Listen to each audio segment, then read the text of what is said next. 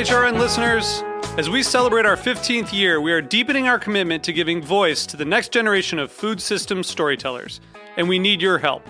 Our internship and fellowship programs help activate new possibilities for underrepresented and underestimated young people through experiential journalism, audio engineering, and production training. Through these unique programs, HRN helps food equity stewards build essential workforce readiness skills that expand their potential and foster economic mobility. Please consider supporting these critical programs. And with a minimum donation, you can be entered to win a dinner for two at an amazing restaurant in one of 8 cities and tickets to a concert at a great venue in one of those cities. We have incredible partners across the country who have donated, as they also share our passion for helping to educate the next generation of food systems storytellers. Check out heritageradionetwork.org/15 to donate and enter to win today. That's heritageradionetwork.org/15 to donate and enter to win today. And make sure you donate before March 31st. Thank you. Today's program has been brought to you by White Oak Pastures, a 5-generation Georgia-based beef and poultry farm determined to conduct business in an honorable manner. For more information, visit whiteoakpastures.com. This is Chef Emily Peterson, host of Sharp and Hot.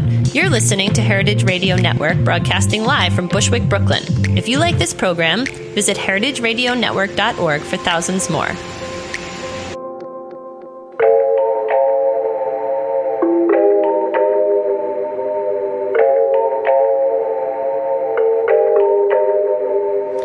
Good morning and welcome to Inside School Food on the Heritage Radio Network. I'm Laura Stanley. And welcome to the second installment of our 5-week series in honor of Farm to School Month 2014. Last week we got off to a pretty ambitious start with a substantive conversation about USDA approved procurement strategy. That's stuff you really need to know if you're serious about farm to school. And you can listen to the podcast of that episode and download resource material at our new website, InsideSchoolFood.com. So today we're going to take a look at what local procurement looks like in practice in one district in the beautiful Lower Michigan Peninsula. Traverse City Area Public Schools, or TCAPS, is buying a lot more than the cherries that the region is famous for. TCAPS students enjoy lots of other local fruits and a growing supply of locally grown veggies, and they're eating some of them year-round, which we're going to talk about shortly. In TCAPS, it really has taken a village to bring the region's growers into the schools. I'm excited to bring their story to you today because it's a story of how community can come together around farm to school and how so many stakeholders throughout the community can benefit when that happens. Our first guest today, Mark Coe, is with the Goodwill Industries of Northern Michigan, which is involved in supplying vegetables and freezing them. Again, more about that shortly. It's pretty exciting. After station break, we'll be speaking with Tom Freitas, Food and Nutrition Services Director at TCAPS, and Megan McDermott, who is a Food Corps service member stationed at the district. So good morning, Mark. Good morning, Laura. So you told me that you got into this work initially as a farmer. You formerly managed a 1,600-acre fruit and vegetable farm for 10 years, which got you into management of marketing, sales, distribution, and labor relations, which pretty set you up pretty well for your role at Goodwill, where you manage the farm-to-freezer job training and placement program. I should also add that you're very deeply engaged in local food system support. You sit on the steering committee for the region's food and farming network and the board of the Farm to Institution Network at Michigan State University. So that's a lot. You're doing a lot. So let's just start by letting people know kind of what it's like out there. The Lower Michigan Peninsula is very celebrated agricultural region. I think people know it best for the sour cherries. Can you just tell us a little bit more of like what the agricultural landscape looks like? And who's farming there? What are they growing? Well, in our area, mostly, Laura, is the agriculture is there's a lot more orchards and in fruits and then vegetables, but more and more there's vegetable growers that are enlarging their programs, and with the demand for local products, the local fruit and vegetable markets have pretty much exploded for a lot of local growers. I think Michigan is like second in the nation for the variety of products that we produce. And one of the challenges for us is the short growing seasons that we have. Right. We'll talk about that. And it's a lot of family farms, smaller farms where you are, right? Yes, there are. The farm I was on was one of the larger in the area. I actually am in Manistee and Benzie County, which is adjoining to the Grand Traverse, and Leelanau County is up in northwest Michigan. So we have a pretty diverse amount from the small organic grown farms, a couple acres, to small, medium, and large. I call them, I guess. We have quite an array of different ones. Right. And so the region has really emerged in recent years as a foodie destination. You've got a lot of microbrewing going on, and all that wine, all that good stuff. How has that kind of changed the farming economy? I suppose it's been good for some growers, right? Oh, yeah, it's been fantastic. The development of the wineries and the growing of the grapes have spawned a whole new industry in northwest Michigan, especially in the Traverse area. The new craze on the beers with the hops and stuff. There's hops farms going in all over the place. Opportunities are there, and trying to develop the local food movement in the Traverse area is just. It's phenomenal with the amount of restaurants, catering businesses, the food trucks that are out in the county or in the town now. It's really really amazing. Farmers markets springing up in every town, so it's just phenomenal the way that the local food growth is going on. Right. And the reason I asked you this question, Mark, is because I'm assuming that all this activity has driven up prices, which is great for the farmers. But it also, for me, begs the question: why farm to school? Like with everything being so popular and the demand being so high, why would local farms want to sell to schools when schools, as we know, can't pay that top dollar? Well, traditionally, people look at schools as maybe not a place to sell their resources because of that top dollar. But when it comes down to it, and you look at, and farmers learn more about a tiered pricing structure that's in any type of sales markets, the schools aren't really out of our realm. When you look at taking, for instance, a bushel of tomatoes, and the schools pay, and I don't know the numbers exactly, but I know at the time when I was doing some research, they were paying more for a diced bag of tomatoes that were getting 8 pounds, and they could have purchased a 52-pound bushel of tomatoes for the same price. So with a little bit of labor, they can produce their products at the same and even a cheaper price. Interesting. And then I know that Goodwill is involved in, I guess, what you'd call gleaning or helping with farmers find a market for excess or surplus at the end of the season. Is that a motivation for getting involved with schools? That's not totally a total fair statement. We do a little bit of that. And in the respect that what I would do is offer a farmer, a fair market value price for his products, and he's at the end of his season if he's got a lot of it left over or what have you. But first and foremost, I want that farmer to sell that product as a fresh market because I don't want to have to give him a lower price than that's available. I had the situation last week with a blackberry grower call me and said, "Look, we're going to have a huge overrun. Do you guys want them? We'll make you a good price on it." I said, "For sure, we'll take them." A day later, when it came to harvest, they found homes for them, and they sold them all. And I tell you what, I'm more happier that they could do it that way than have to give it to me for a cheaper price. So, right. Okay. We do go out, and we talk to farmers. I'm talking to farmers right now about next year's harvest. So I'm getting farmers to grow products because I maybe should talk about a little bit about what we do so people can understand the process that we go through. Sure. Let's talk about it. Yeah, so I came on board. I had a vision a few years ago about freezing local fruits and vegetables for the local farmers to increase our market and to increase their markets. And so I pitched the idea to the now Director of Food Services at Goodwill in Traverse City, Goodwill, Northern Michigan, and I told him that, look, I want to do this. I have this plan. And so we were going to do it actually in a different county, and as things came about, the farm that we worked at said it was too big of a project, didn't want to take it on. Goodwill stepped up and said, hey, we see merit in that.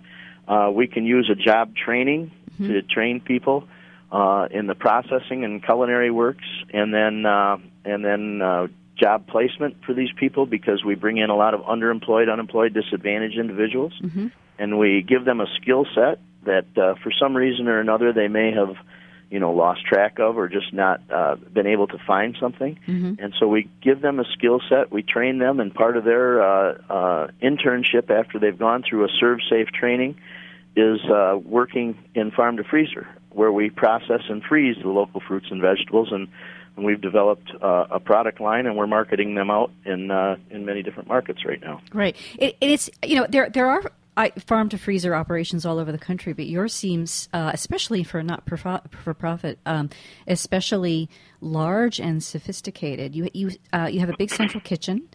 Yes. And you're moving a lot of product, not just to schools, although I guess TCAPS is your biggest client for the Farm to Freezer program. Is that right? Yes, that's correct. Yeah. So it's a great story. And so how did Goodwill end up working with TCAPS on the Farm to Freezer program? Well, Brandon Sang is the director of our food services, and Brandon and I were the one that kicked around this idea 3 years ago. And he came on, board with Goodwill last year, or 2 years ago, and he approached and talked with Tom Freitas at the TCAP schools and said, look, we're doing this program. We're freezing local fruits and vegetables, and we're going to have quantities available to you because of the school size of the TCAP school districts that can supply all your schools. And so I think that was one appealing thing that the two of them discussed and came to terms on, that we can handle and do what the needs are for a big school district, and that we will make a commitment to supply the demand. And so they have grown this relationship, started it last year, which Brandon was purchasing from me while I was still working at the farm to supply products for the Farm to Freezer program. And then in January, I actually came on board with Goodwill to manage the Farm to Freezer program and scale it up from here. Right. So what are you harvesting and freezing for the schools? Well, there's quite an array of things. Last year we had 6 products on the menu. This year we're going to be close to 20, speculating some things out. But in the fruit line, we are doing strawberries, blueberries, sweet and tart cherries, pitted. We are doing apple slices and peach slices, Saskatoons, and I think maybe that was everything on our fruit line. We're playing around with some actually organic products now to develop an organic line of. We got strawberries and tart cherries in line right now for sure, and hoping to do blueberries yet again this year. Wow. And I have to mention the Romanesco broccoli. Yeah, that's the vegetable line. Yeah, the vegetable line, we start with asparagus in the spring. Then we are rolling into, right now we're doing a lot of different cauliflowers. We have colored cauliflowers. We have purple and yellow and white and green. And we have Braca Romanesca, which is a form of cauliflower, which is one of the things that really has taken off in the school districts through a program with Food Corps. And teamed up with them on getting the Romanesco fresh into the schools, and I think they're going to talk a little more about that in the next segment. Yep.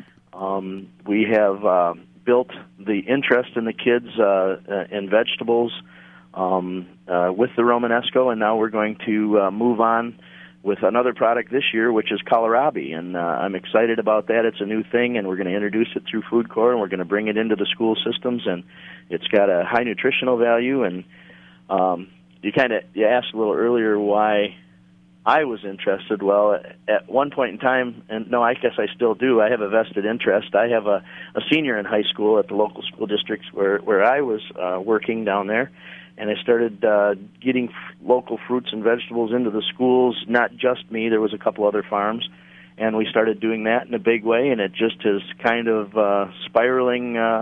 I don't want to say out of control because I think we're in control, but it's gaining legs. Right. I have to say that this is going to sound so weird, but kohlrabi is sort of close to my heart. And I also think that it's a vegetable that is really good for kids. And so it's underused in schools. It grows in colder places where the season is shorter, as in your region. And it is sweet and crunchy. And as you explained to me when we spoke last week, it holds a long time. You can store it like apples or potatoes over the winter, right?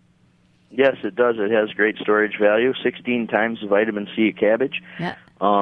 Can be used in slaws, can be used as in place of potatoes, fried. You can do it so many different ways. And it is near to me, too. I grew up with a friend that had a German dad, and he grew it in the garden. And I can't tell you how many times we got in trouble for going out there and peeling his kohlrabi and eating it right out in the garden, So, but I'm excited about it because it's something new. The Romanesco has like we call it space broccoli. Mm-hmm. It has a unique look to it, kind of like a king's crown, and that's intriguing to the kids, and they got that in the kids' hands, and it just went from there. It's gone crazy. So, right.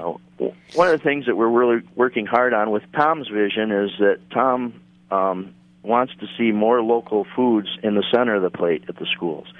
So Farm to Freezer is working with him on developing some different things. We did a blueberry muffin for the breakfast, mm-hmm. And for the schools.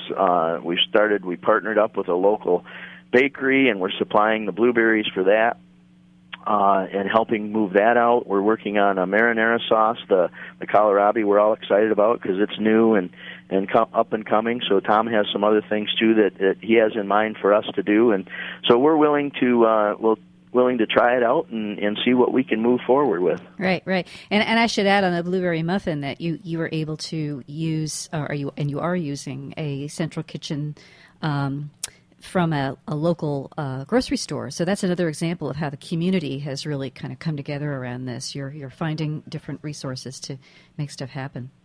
Very exciting. Well, thank you, Mark. Folks, we've been speaking with Mark Coe of Goodwill Industries of Northern Michigan about the innovative farm-to-freezer program serving Traverse City area public schools, among other food service clients throughout the region. We're taking a quick station break now, but do not go away, because next up we've got Tom and Megan from TCAPS to tell us how all this local Romanesco cauliflower and kohlrabi and other goodies is working for students there. You're listening to Inside School Food on the Heritage Radio Network.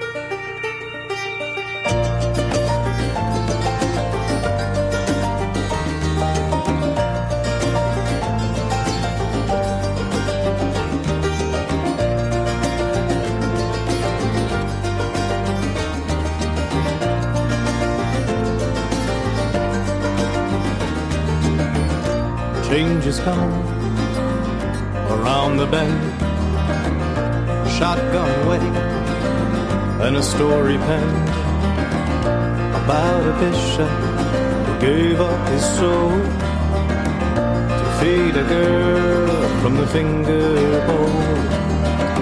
Next time you step up for the intention, remember most the great distinction between your life and the stories told about the deeds that made you bold. Oh, shatter me, sweep me up into your hands, then scatter me with the seeds upon your lands. Oh, burn me down, let me wear your golden crown, so when I meet St. Peter, I don't let you down.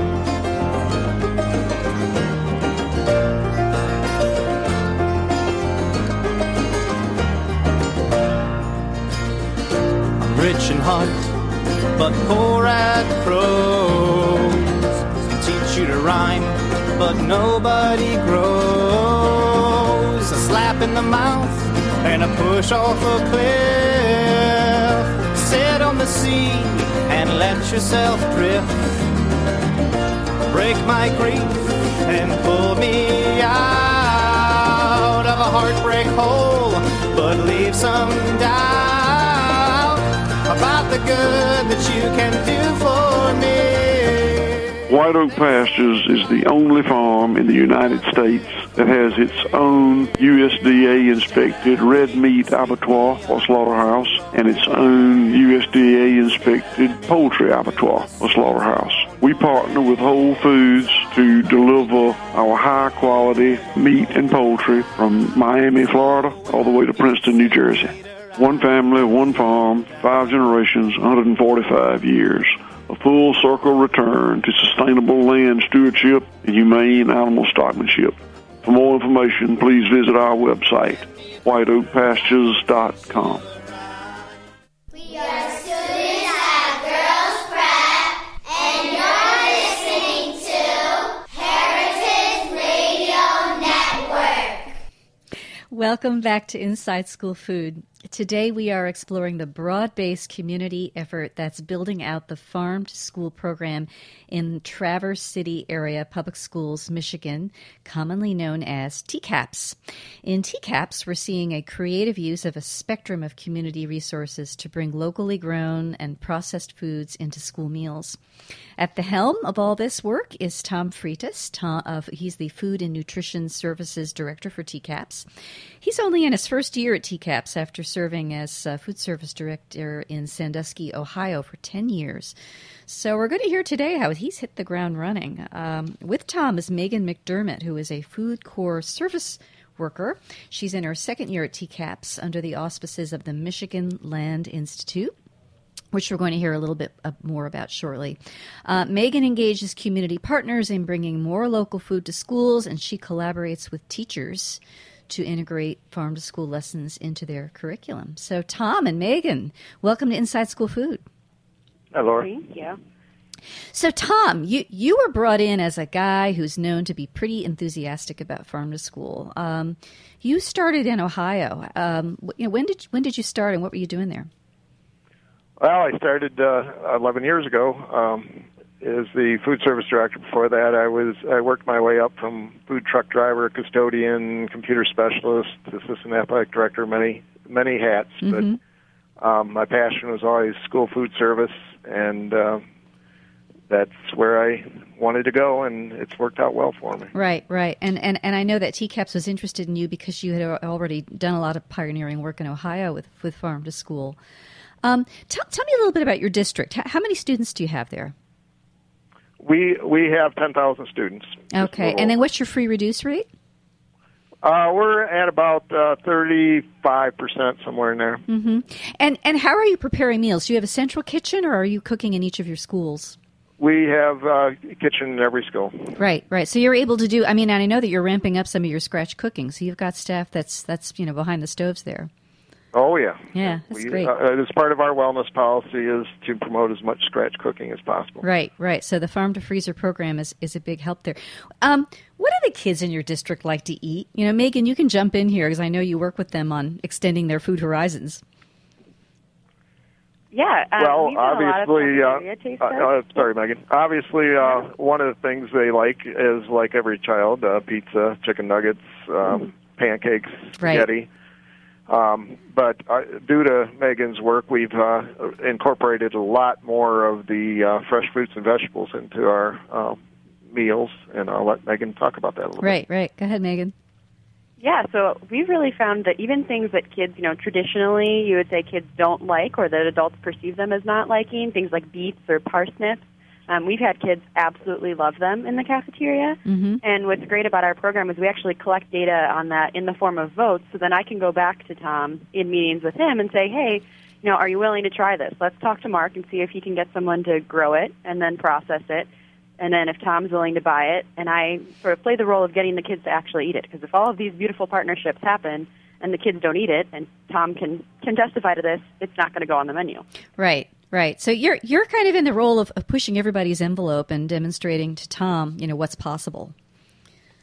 Yeah, a little bit. I mean, and Tom shows me what's possible, too. Right. And Tom has been incredible with starting products here, and Mark as well. I mean, I would have never approached kohlrabi, and that's kind of been Mark's project that's now taken off, and I'm really excited about later this month we'll have a local kohlrabi slaw on the menu at TCAP. I'm so excited about that. As you know, I'm a kohlrabi nut. Yeah. So Tom, I know that you're very interested in the local economy, and that work is extending beyond farm to school. You're using local bakers and meat processors. What have you been able to do? How's that working for you? Well, yeah, we've reached out to not just Goodwill or Cherry Capital, who is one of our main local distributors. We've gone into like a Louis Hot Dogs, who's a local meat processor here. We have artesian breads from Stonehouse Breads. For our concessions, we're doing Potter's Bakery, cookies and donuts with school colors on it, Max Bauer's Meats, Great Lakes Chips for concessions. So we've added quite a few different venues or just processors to make our all part of the local. Right. And I know on your website you advertise these relationships, which is really nice because it's good for them, and I think it's great marketing for the program. So I want to talk about the 10 cents a day, 10 cents a meal initiative.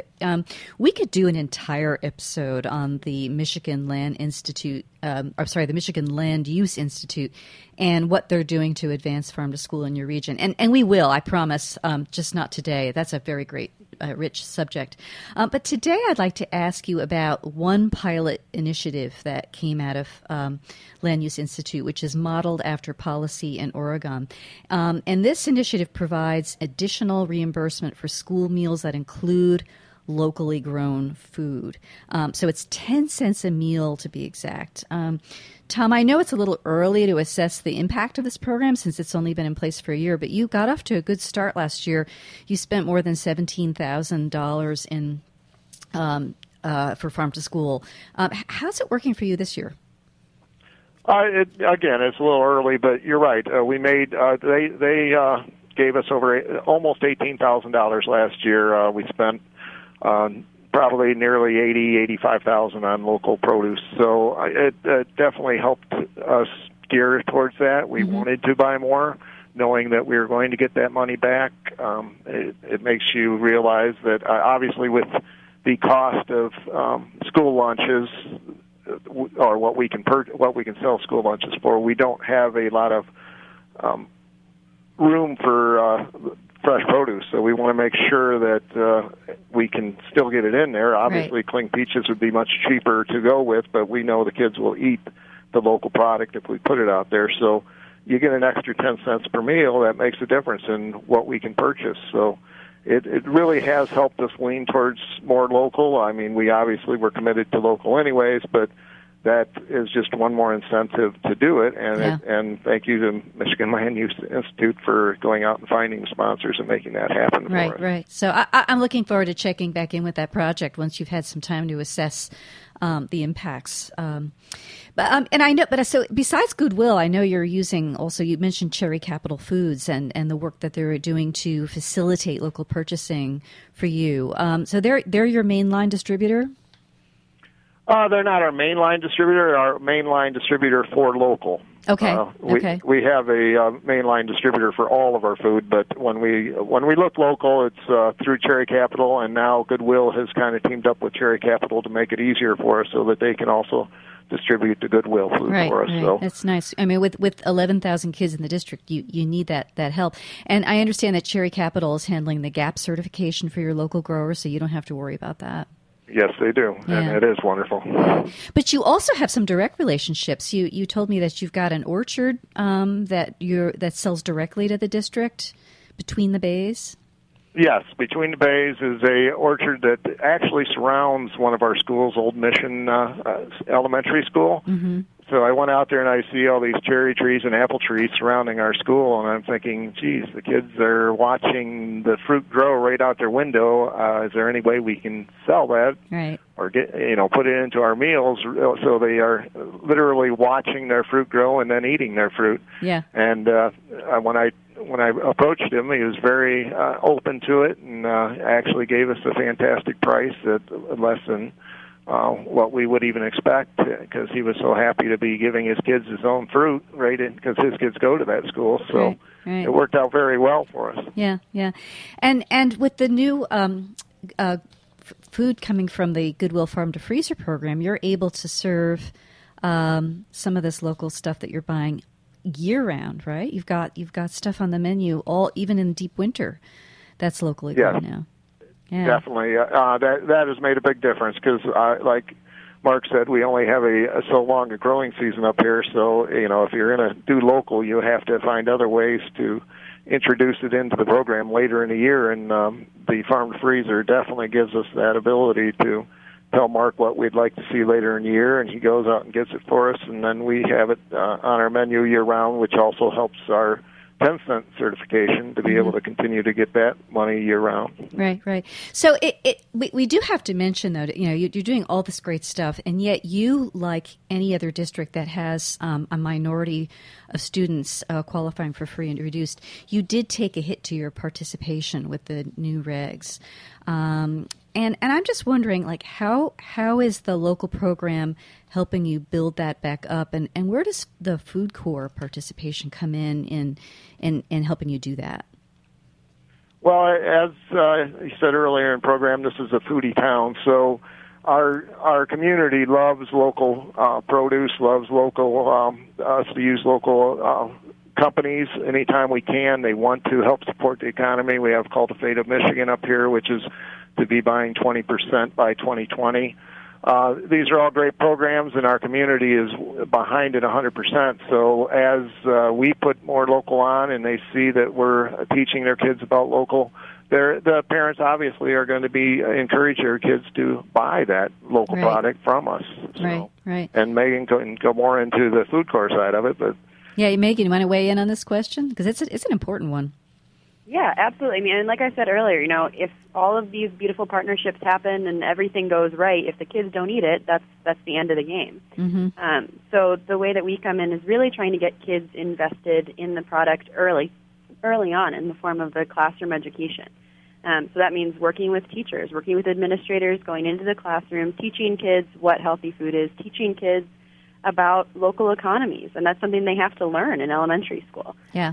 So we recently did a lesson on tomatoes and learned about direct farmer-to-consumer relationships versus trying to be a consumer buying a tomato from a grocery store in Michigan in January, and what that looks like, and how the farmer ends up with less money at the end of that, and you end up with a less tasty tomato. Wow. I didn't know you were doing that. That's fantastic. But and you're also just familiarizing kids with the food and how it tastes in the classroom curriculum as well, right?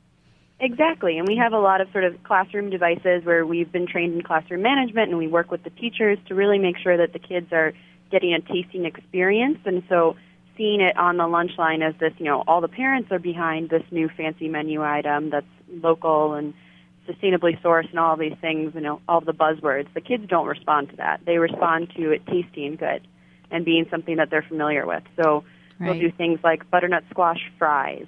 Fries are a familiar form for them. Squash seems like something that they could never be interested in, but they loved it. Yeah. When they'd heard about it in the classroom, they tasted in the cafeteria, and then I can go back to Tom and say, all right, the kids are ready for it. And then, Mark gets someone growing it, we get someone processing it. It all comes back together. Right. So it sounds like Food Corps, in some cases can be that secret sauce. Mm-hmm. Makes it happen. That's great. Well, Tom and Megan, thank you so much for sharing your story with us today. And as I said, we'll visit your region again because there's a lot more to this story. Folks, we have been visiting with Tom Freitas, who is Food and Nutrition Services Director for Traverse City Area Public Schools in Michigan, and Megan McDermott, who is a Food Corps service worker assigned to the district. They joined us on Inside School Food today to help us in our celebration of Farm to School Month 2014. For links to more info about everything we talked about today, including a gorgeous video about Goodwill's Farm to Freezer program, you can visit us at InsideSchoolFood.com. And while you're there, please sign up for our newsletter so that we can learn more about who is listening and how we can better serve you. Next week, join us to learn about why farm-to-school advocates are encouraging districts to formally evaluate the economic, social, environmental, and public health impacts of their local purchasing. I'm Laura Stanley, and I look forward to welcoming you back.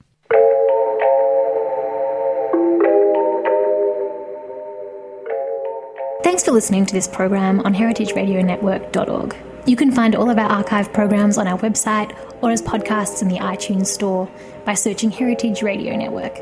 You can like us on Facebook and follow us on Twitter at @heritage_radio. You can email us questions anytime at info@heritageradionetwork.org. Heritage Radio Network is a 501c3 non-profit. To donate and become a member, visit our website today. Thanks for listening.